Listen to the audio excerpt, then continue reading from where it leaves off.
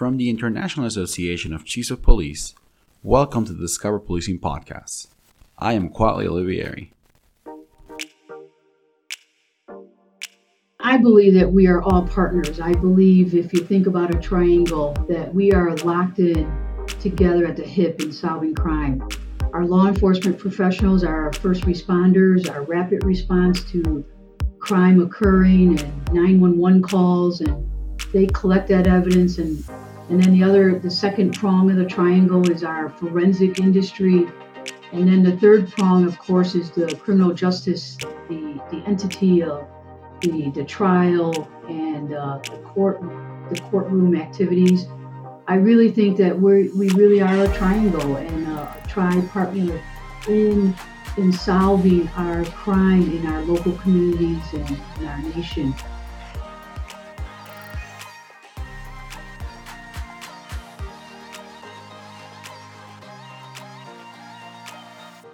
This episode is funded by the U.S. Department of Justice COPS Office, and the department's full disclaimer notice is available at the end of the podcast and in the episode show notes. The views, information, or opinions expressed during this podcast are solely those of the individuals involved and do not necessarily represent those of the ICP or the COPS Office.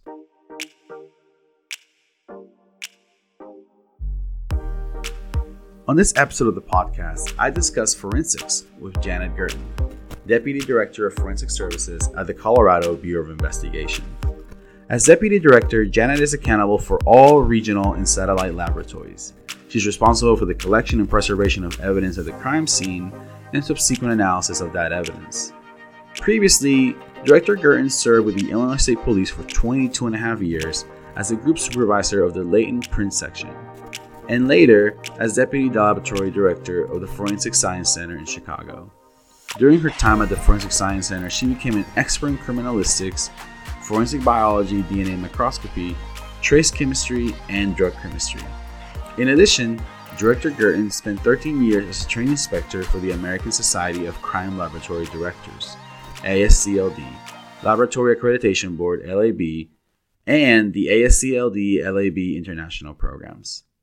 And now, my interview, conversation, and discussion about forensics with Deputy Director Janet Girten. Welcome to the podcast, Jan. Thank you for being with us today. Would you mind please just telling us a little bit about your background and your background in forensics? Sure, and thank you for having me on today. I'm really excited. My name is Jan Girten. I'm currently the Deputy Director for the Colorado Bureau of Investigation over our forensic services in our great Rocky Mountain state.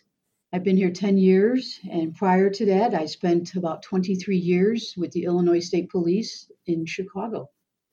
Perfect. So given your background, you're the expert here. So for our audience, can you tell us what is a forensic investigation and how does it fit into wider policing and the criminal justice system? Sure. So all of our forensic scientists work out of the laboratory, and they are analyzing the evidence that our crime scene investigators collect at a scene of a homicide, burglary, home invasion, carjacking. And the crime scene investigators and the evidence technicians from the local police departments, sheriff's office, they'll deliver the evidence to our crime laboratories around our state or our nation, and they'll submit that for forensic analysis so that we can help identify the perpetrator of those crimes, whether it would be with fingerprints or DNA. And so that's how our scientists really are based in the laboratory. They don't really go around like a NCIS. They're not really out in the field, or a CSI. They're not interviewing the suspects. We are all experts in what we do. So the scientists and the science is done in the laboratory, and the investigation in the field is done by the law enforcement experts, the detectives, agents, police officers. And then we analyze that evidence, and then we write a report on that, and then we testify when the prosecution's office or the criminal justice community needs us to go and testify to our scientific results. I'm glad that you brought up the CSI effect because it's something that I think if you come from outside of policing or law enforcement, and I think working at the ICP, like I think it's something that it doesn't come up as often, but sometimes it's easy to fall into that trap. Um, can you describe what the CSI effect is and how does it impact your work or the work of your investigators or your people working in a forensics lab? Sure. It's a great question. The CSI effect really started for our industry about 15, 20 years ago with some of the TV shows that were coming out. And it really, on the good side, it really focused attention onto the forensic community and the forensic scientists. I often refer to our forensic scientists as the unsung heroes because they're always in the Mhm. background. They're not the one busting down doors and making those arrests. And the CSI effect helped really create academia programs where we could have our scientists already trained in some of the basic forensic disciplines. So that's been a good thing. We have got a great applicant pool, and the industry and academic programs have grown out of that success of those shows. On the other side, on the flip side, it has caused lots of jurors to really want to know more in the courtroom. And that has only enhanced the time that our scientists would spend in that courtroom and to help make better explanations of what they were doing with the certain pieces of evidence, explaining how DNA works. How do we use DNA to connect the victims to a crime scene? How do we use fingerprints? How do fingerprints apply to a piece of evidence?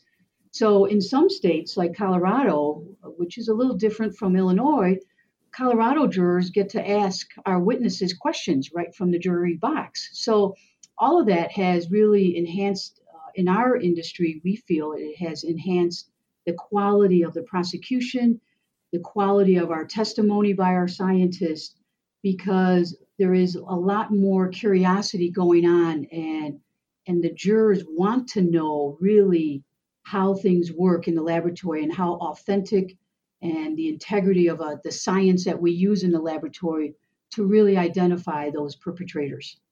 So you would say that the effect has been mostly positive because it's raised awareness about these agencies, like the one that you run, but also in the courtroom, it maybe leads to a more informed or the desire for more information from the jury so that they can make the right decision. Absolutely. The more informed and educated they are, the more that they are comfortable in those decisions of guilt or not guilty. And for us, our science is we only testify to the results of our science and we let the science dictate those results. And so, whether or not we help exonerate the individual suspect or we help convict, it is based on our science. And when we are able to explain the science to the juror, it gives them a comfort level so that they don't feel like they're unsure when they make those decisions in their jury rooms. You mentioned that the CSI effect began maybe 15, 20 years ago with the rise of these crime scene investigation shows that, there's new ones every 6 months. Yes. But how's that for how does the role of the forensic investigations change even in that same period of time over the last 15 years? Have you noticed any new trends or maybe a certain new type of demand for the field that you're part of? Well, unfortunately, as crime rates rise and populations grow in our communities, population really drives crime rates. And so the eastern seaboard states, the Midwestern states that are more highly populated, those crime rates are larger than maybe the rural America out here in the western part. And so high crime rates and volumes drive efficiency in our industry. So the eastern seaboard states and midwestern states are have paved the way, if you will, for the rest of the country in Western America with automation and robotics and technology. We need our manufacturers to help our laboratory equipment be more efficient, have bigger trays that we can put a lot more samples on an instrument to run overnight. So the CSI effect has also gained that interest, and our manufacturers are there to assist us with better instrumentation, faster, more lean workflows and processes so that our industry can keep up with the demand based on our location, big cities, rural, whatever demographic we are in the country.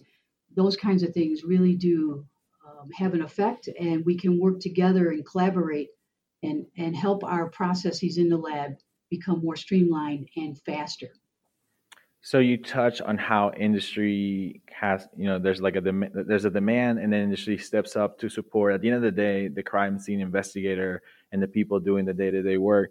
Can you expand on the role of the crime scene investigator for those in the audience that may still be like, well, what exactly does these individuals do on day to day? Yes, absolutely. The crime scene investigators are invaluable to the solving of a crime.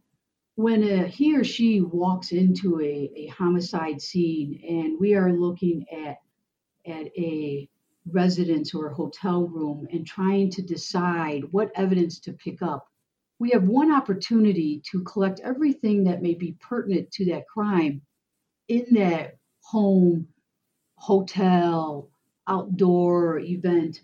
So our crime scene investigators really have to look at the whole scene. They photograph, they videotape it, they put on footies on their shoes so that if they identify footprints, shoe prints, they can collect those immediately.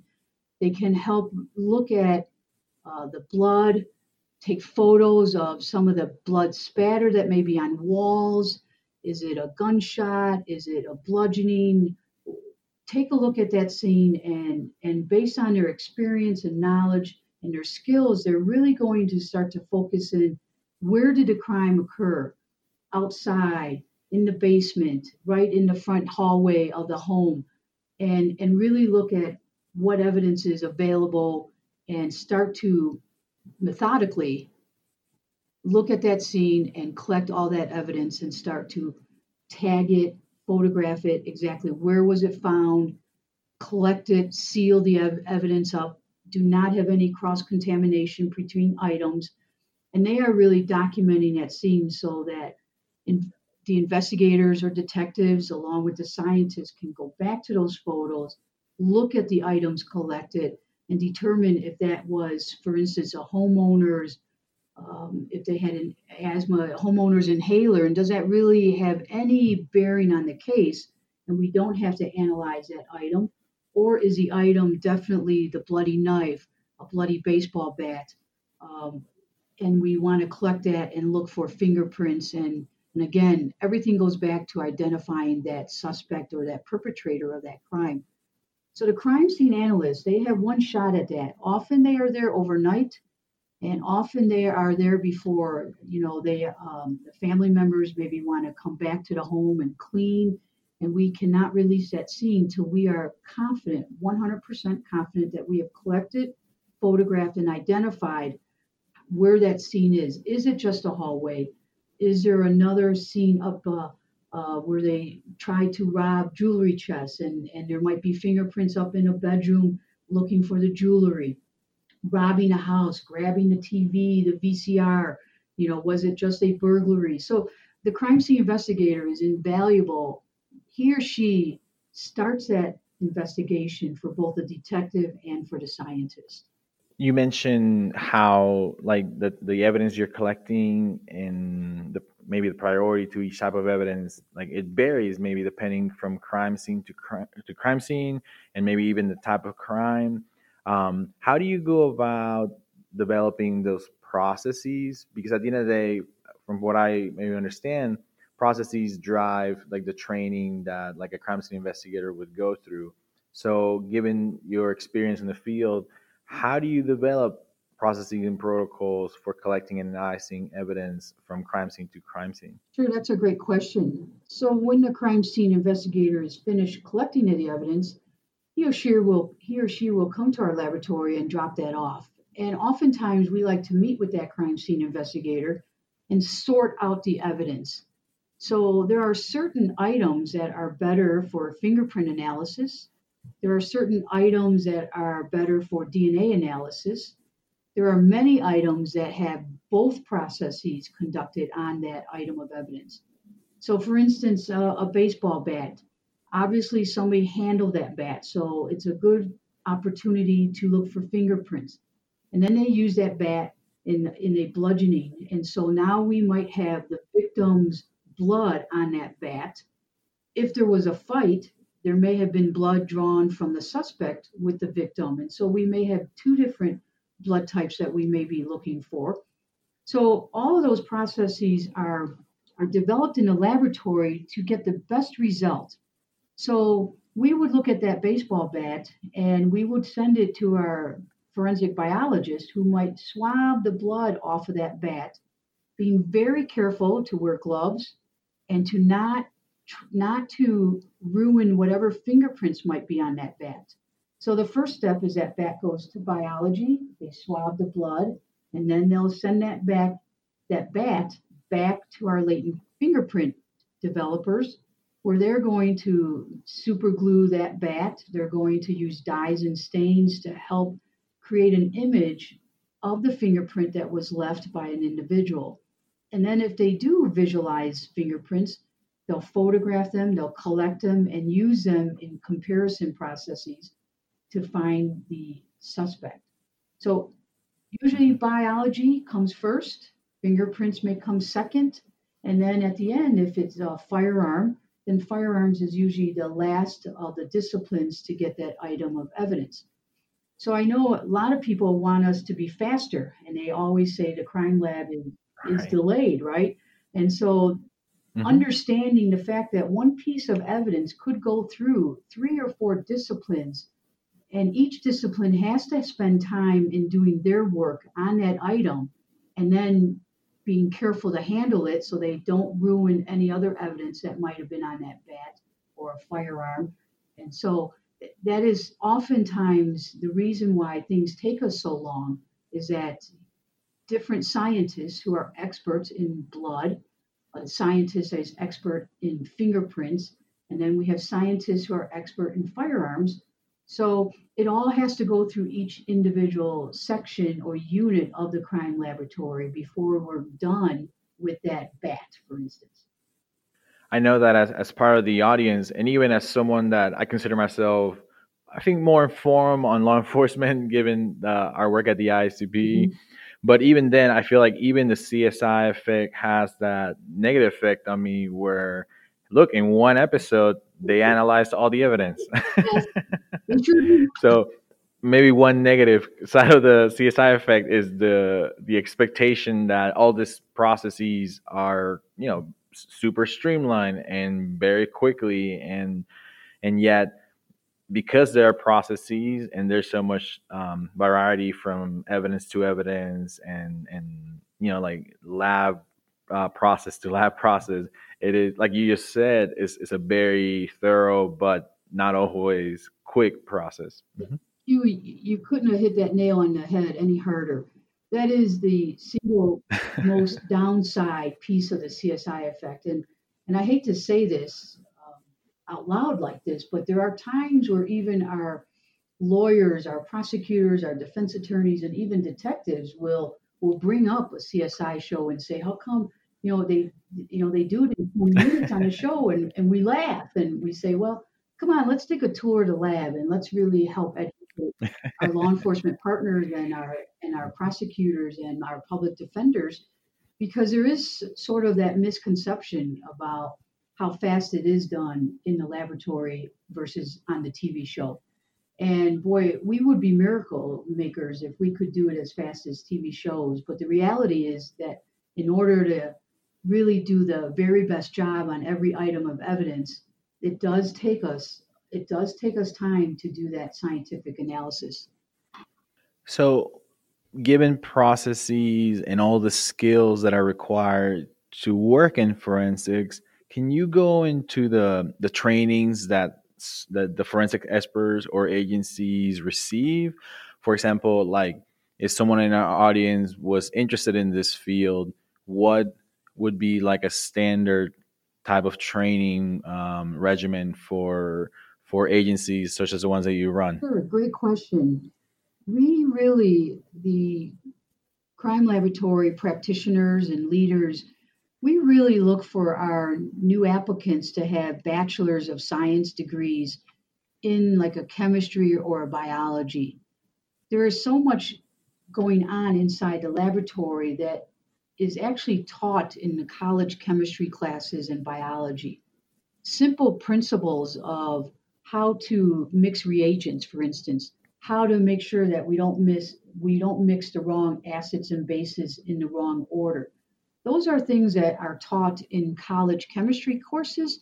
And yes, we do cover them here in laboratory when we hire and we train, but we do want them to have those basic scientific principles because the more that they know from the college courses, the more they are able to explain to the jury.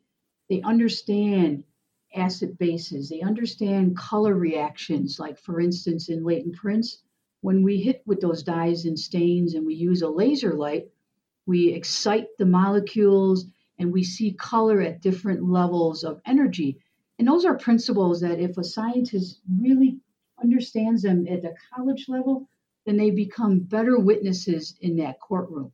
So we like the 4 year degree, the Bachelor's of Science in chemistry, biology, Bachelor's of Arts. They have the lab work in those degrees also. We do really love that basic foundation. And then because of the CSI effect, we have more and more um, college students interested in our field. And so there's more and more really competitiveness because they can go on for their masters and get those masters in forensics. And those master's programs are really awesome across the country. They really give a big taste of what each discipline is about. The downside is that sometimes we get a scientist who really wants to do fingerprints, but we may not be hiring in fingerprints. We may be hiring in DNA. And they get their heart set on a certain discipline before they even really join us at the laboratory and really understand what kind of job opportunities there are within the laboratory. Once we hire somebody out of college, we want to, I say, put the golden handcuffs on them.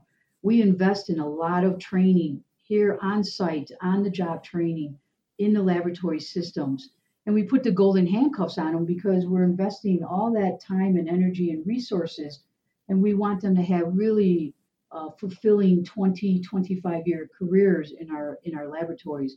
And so, we don't like them to get pigeonholed in an idea, but Mhm. we do want to show them all kinds of the other exciting pieces of the laboratories, different disciplines. But definitely that bachelor's in science, we recommend. We work with the academic universities around the country, all of my partners around the country in their laboratories, uh, work with the universities about, helping to create curriculums that are best for forensics. But that industry has really increased the number of students who go on to get their masters and and um, and are not able to, and are able to really get a good taste of what the forensic laboratory is like.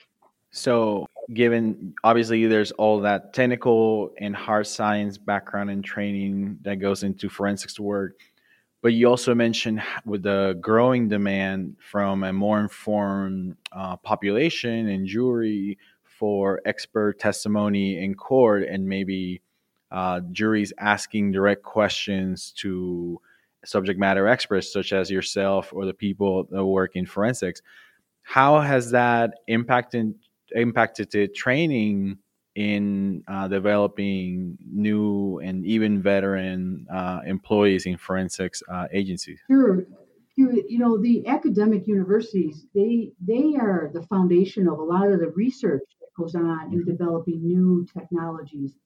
And so when we get scientists, applicants who want to be scientists, oftentimes they have been a part of dynamic research that's going on and developing new instruments and new ways to help us here in the laboratory. And that becomes valuable to someone like me, the hiring authority, who says, wow, this candidate really has a solid background in forensics. And then he or she is quick to get online and quick to get trained and becomes valuable to us for them to start doing casework and start looking at the items of evidence that come in from the crime scenes. So, that kind of background is invaluable to crime lab directors and looking for solid scientists. Now, all this talk about labs makes me think of, and even you mentioned it, DNA work and DNA evidence. Can you expand on what is a DNA profile and how does DNA evidence work when analyzing a crime scene? Sure. So in DNA, like fingerprints, we are always really looking at comparing an unknown to a known. So the first thing we would try to do is develop DNA off the items of evidence. And that DNA is usually in the form of a body fluid. It could be saliva, it could be blood, or in a case of a sex assault, it could be semen for the male or vaginal fluid from the female. So our DNA scientists, they go into the laboratory with a Q-tip that may have been a swab from a crime scene evidence, like blood, and they'll go into the DNA laboratory and they'll start to look at that blood and extract the nuclear DNA. And nuclear comes from the nucleus of the cells, and DNA is usually found in white blood cells and not red blood cells, and which is a misnomer. Everybody thinks we see this large pool of red that we should have plenty of DNA, but the question really is how much white blood cells are mixed into that red blood. So what we Right. do in the laboratory, we use a little solution. The first step is to really what we call extraction. We are extracting the nucleus, the nuclear DNA from that cotton swab and from the surrounding fluid. So we want to break open that nucleus, get the nuclear DNA out, and that would be the first step of extraction. The second step is what we call quantification. And we're trying to understand how much DNA did we really get out of that, that bloody cotton swab that was submitted from the crime scene. How much DNA is in there? Because if we know how much DNA there is, then we know how much of the reagents that we need to add in order to replicate that DNA that came out of that nucleus. So right now, we can't visualize, we cannot see the nuclear DNA. It is invisible to the human eye. So we want to replicate it so that we can have more volume of that nuclear DNA so that our instruments could actually visualize and be able to quantify and analyze that DNA profile. So step one, we extract. Step two, we quantify. Step three, we are replicating. So many people may have seen what we call the double helix ladder. And that ladder is made up of the sides and the rungs of the ladder. And so when we replicate, we're going to break apart that ladder. The reagents that we know now how much volume we need will be added to either side of the ladder. And so we go from one ladder to two, we go from two ladders to four ladders to 16, and onward. And we call that replication. And we are doing that probably 32 cycles. So we use a thermocycler to do that process, and it involves heat. Heat breaks the ladder, then it cools down. We add the reagents. Now we have more ladders. We went from one ladder to two, two to four, four to 16 in a thermal cycle. And that cycle, each cycle does that breaking of the ladder and then rebuilding doubling the number of ladders. So step one is extraction. Step two is quantitation. Step three is replication. And then step four is our analyzation item. And it's an instrument that after we have replicated that, that reagent now, that volume of liquid goes into our genetic analyzers, and we have hooked on some fluorescent dyes and that genetic analyzer then goes through and really analyzes the DNA that's coming through and can actually give us some valuable information about that DNA. We get DNA from mom and dad, so we are looking at what we call locations of the DNA from the chromosomes, and then we are looking at how many chromosomes and how many partial pieces of that chromosome is going through our genetic analyzer. And that genetic analyzer will give us the number of short tandem repeats, and that's how STRs is defined. But we're looking at the number of times we have replicated the ladders and how many times those short tandem repeats are going through our instrument.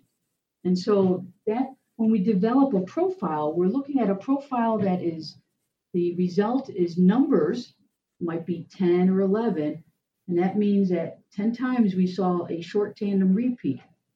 If you think about a train, and if you think about a number of cars on a train, so we might see 3 oil tankers and a caboose. That caboose is our fluorescent Mhm. identifier. But now we've seen 3 oil tankers attached. And in a length of 100 cars, we want to know how many times have we seen 3 oil tankers together, and do we see it 4 times? Do we see it 5 times? And the number of times that we see that repeat of 3 oil tankers is how our genetic analyzer is looking at the different locations of our DNA. So in this case, we might have seen 5 times we saw 3 sets of oil tankers 5 times go through our genetic analyzer, and that would be what we call an allele call of 5. So most of DNA analysis is all instrument driven. So we use our scientists at the front end. They are going to find that body fluid. They're going to look for the blood or the saliva or the semen from a sexual assault kit. And then they're going to go through those 4 steps. So our scientist is looking for the body fluid. Then it goes through the instrumentation steps that I just summarized. And then in their third step is that they're going to start to analyze that DNA. So they have a profile. We believe it might be the perpetrator, but we want to make sure that it is not the victim's profile. So that's where the buccal swabs of Correct. our victims come into play. We do the same steps of the buccal swab of a homeowner, the actual victim, um, maybe other residents of the homeowner, spouses, children, and we're going to eliminate those homeowners from this pool of blood as being the contributor of the blood. Where did that blood come from? Is it victim blood or is it the suspect blood? So we always need the elimination standards or swabs, the buccal swabs from people who might have been at that scene. They lived there, so their DNA would be there automatically, and we would recognize that. So we want to do those same steps in repeating that for the homeowners or the victims. And then we're going to get the same kind of electronic result with numbers, and our scientists are going to analyze that electronic data and decide if that initial blood swab that the crime scene investigator picked up was the victim's or the potential suspect. Half the steps you just mentioned, I would have never conceived coming from outside the forensics field. And yet, once again, going back to the CSI effect, they're all part of this process. So when you mention going through one sample of DNA for one person from the collection point to the final analysis point, can you estimate how long, if everything goes according to plan, how long does that take? So our instruments in DNA have allowed us to be faster and faster in time wise. 10 Okay. years ago, it might have taken us, a good 5 days to go through the process that I just spoke about.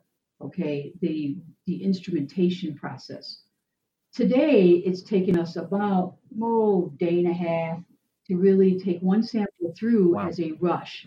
And a rush case, of course, is always those high profiles, terrible homicides, and that we are asked to, can we get a rush on this? to we might have a stranger danger situation where we have an unknown suspect running around the community. So, in order for our scientists to be really efficient, and we teach our prosecutors and our law enforcement partners this philosophy. So, in order for our scientists to be most efficient, we use batching. So, we want to on a batch, we want to put 80 samples on that batch, and that 80 samples could be really 20 different cases if we have 4 samples per case. So, at the end of the month, when the scientist is analyzing all 80 samples, okay, then they have been very efficient and productive, and they are getting out 20 cases that month. When we have a rush case situation and we want to do one profile and get that analysis out and report it, that one profile could take us, sure, day and a half to get through the instruments, but we are still trying to run the other samples of that case. Is it the elimination, the victim sample, and trying to run those 2 or 3 samples? We can do that in a rush over the weekend and get a report out.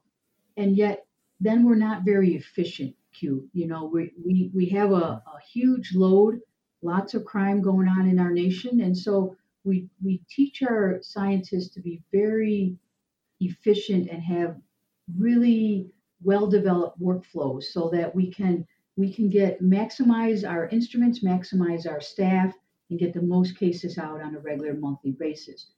10 years ago would take us a long time to get 4 cases done in a month. That's where we were averaging 4 cases a month 10 years ago. Today, we're cranking at, 18 to 22 cases can get out in a month, being really efficient. And so we've come a long way in that efficiency, but there are always those crimes that we have to stop the batching and handle an emergency situation over the weekend. A sexual predator might be in our cities who are attacking women on bike paths or running paths. And so we want to definitely all hands on deck, get that public safety case in our house and help law enforcement catch that rapist before he attacks again. That is always a lab works hand in hand with the local jurisdictions and the local police departments so that we can help solve these cases and not have that offender assault another woman in the next 16 hours. Now, one of the common techniques that we're hearing about more often now in the news is the sexual assault kit. And you brought it up yourself a few moments ago. Can you tell us about these and how they are used in court as evidence? Sure. The sexual assault movement has really been awesome to really bring attention to this terrible crime and helping our victims come forward and not be afraid, and that law enforcement has a much better understanding of the type of mental distress that our victims go through. So the sexual assault movement across the nation has been really a great thing for our country. And getting all these sex assault kits into our laboratories so that we can analyze them has really been a great thing. The concern, of course, is that some of our jurisdictions and our laboratories cannot handle that load and that influx. And there's always a need for more scientists to look at these sex assault kits. But that kit is invaluable, especially when we have 2 types of sex assaults. When we have a stranger sex assault, like I referred to earlier, a rapist who is out on attacking women on bike paths or, grabbing them at grocery stores and kidnapping them. Those are the stranger ones. We don't have any idea. The second category are what we call, for lack of a better term, our traveling suspects who are white collar, professional, well behaved, well mannered, and there's a blind date or whatever may occur, and the woman says no, and it's a he said she said. He says that she said yes, and she says she said no. And a lot of times our prosecutors say, well, we know the identity of this individual. He's John Smith. We know that. So why do we need it to go to the crime laboratory?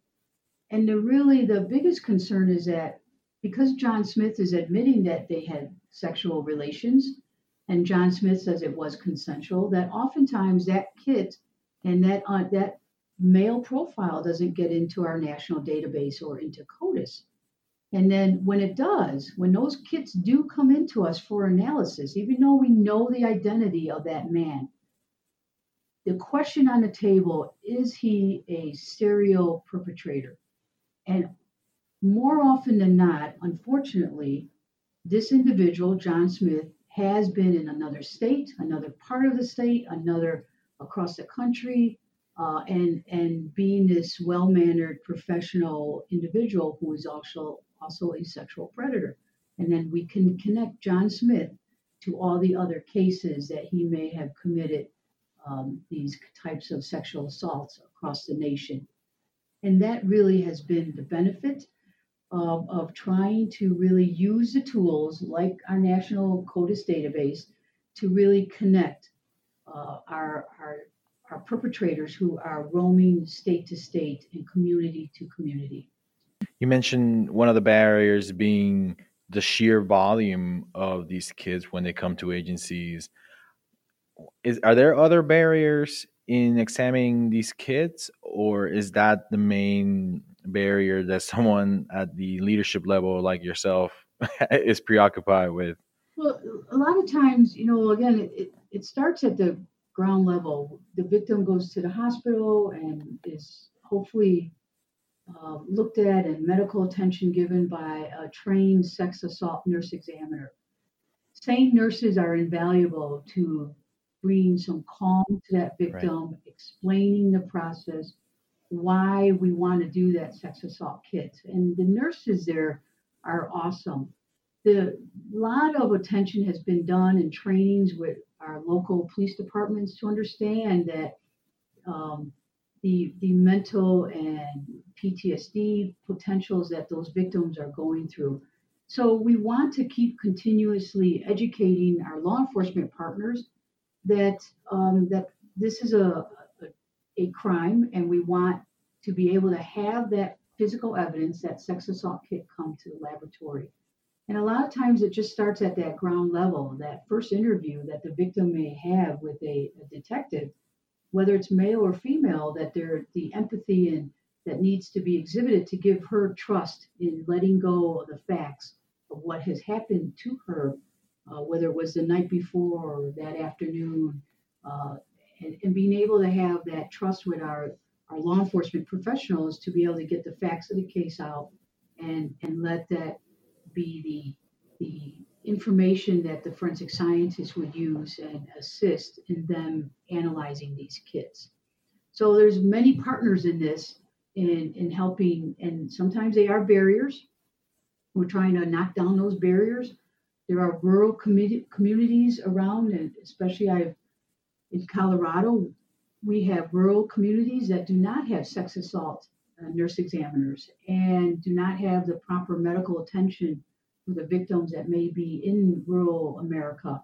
And so that has been a barrier in getting to those victims and giving them proper, not only just medical attention, but the proper understanding of how the crime of sex assault can affect them and why we need the sex assault kits and the rape kit done.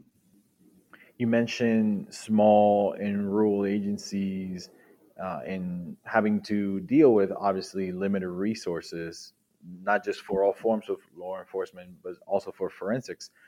And compared to, once again, pulling in the CSI effect, where often we're shown large policing departments with more resources that obviously have their own limitations and have their own finite resources.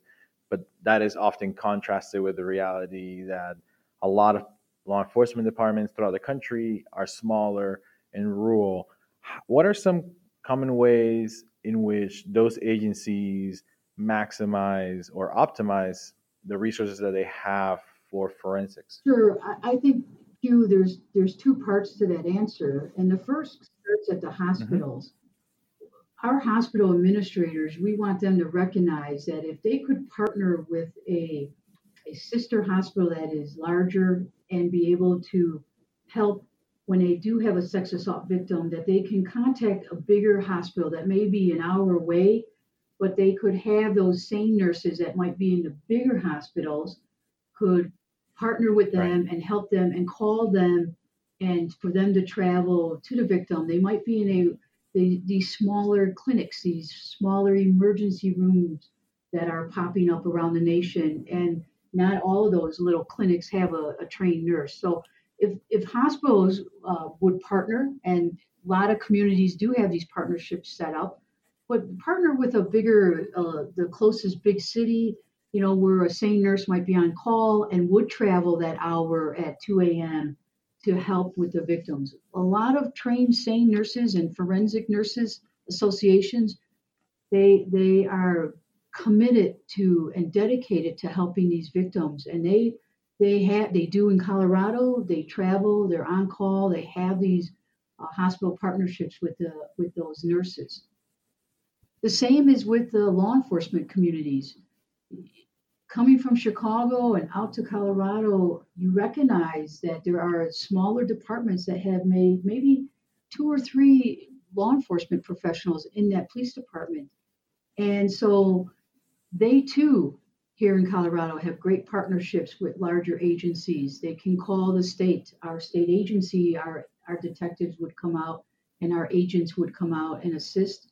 And so they too have to partner with larger agencies and to help really look at what is going on, in this case at the hospital, and be able to help get a seasoned sex assault investigator to help interview that victim along with the same nurses, and to really create that trust between the law enforcement professional and that sex assault victim. But it's all about collaboration and partnerships, and local law Right. enforcement is Mhm. really pretty good at creating those partnerships. So, given your experience at the Colorado Bureau of Investigation, can you highlight some programs or initiatives that you are most proud of? Oh, we have our agency is very dynamic with some of these things, and we have great victim advocate programs between the Colorado Bureau of Investigation and our parent company, the Department of Public Safety. We have a great advocate program where our victims will go out on some of these really terrible crimes that have occurred, and our advocates will go out and spend time with these victims and help them through the process. And that is truly a program that we have started here that's been very, very successful. We in Colorado, we had some model legislation about sex assault back in 2013, about not only analyzing the unsubmitted cases in law enforcement vaults that never came to the lab, but ensuring that those backlogs and unsubmitted cases never piled up again, by having mandatory submission of all sex assault kits to our laboratories across the state. And that legislation has been modeled in many other states across the country since 2013.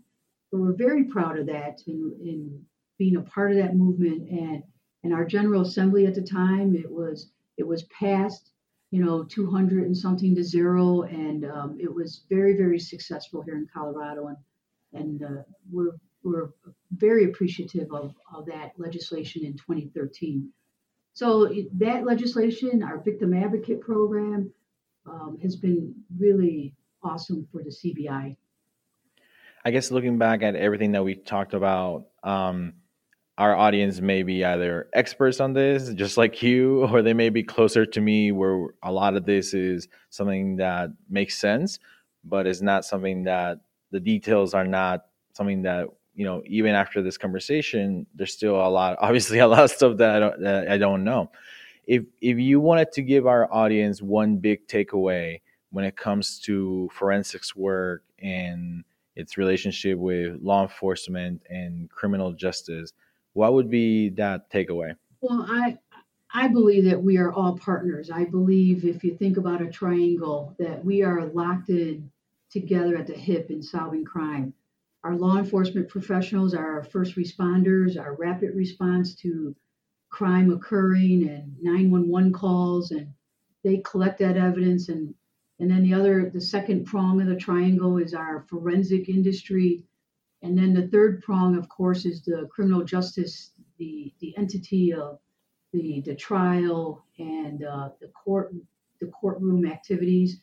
I really think that we really are a triangle and a tri partner in solving our crime in our local communities and in our nation, and that we all are in this together. And it's a true collaboration, and we work together. And our prosecutors and even public defenders will come to the lab. Will help educate them on how our instruments work and how our science works, so that it is a better courtroom experience for all involved.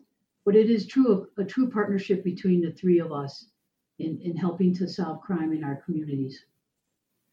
Jan, I want to thank you so much for being part of the podcast and for taking the time to walk through these very, very interesting but definitely complex subject with us. Hugh, I can't thank you enough for the invite. I certainly, people who know me know I can talk forensics forever.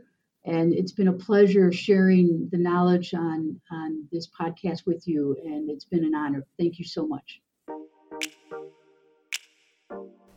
Again, I want to thank my guest, Deputy Director Janet Girten, for taking the time to share with us her experience and her expertise in the field of forensics.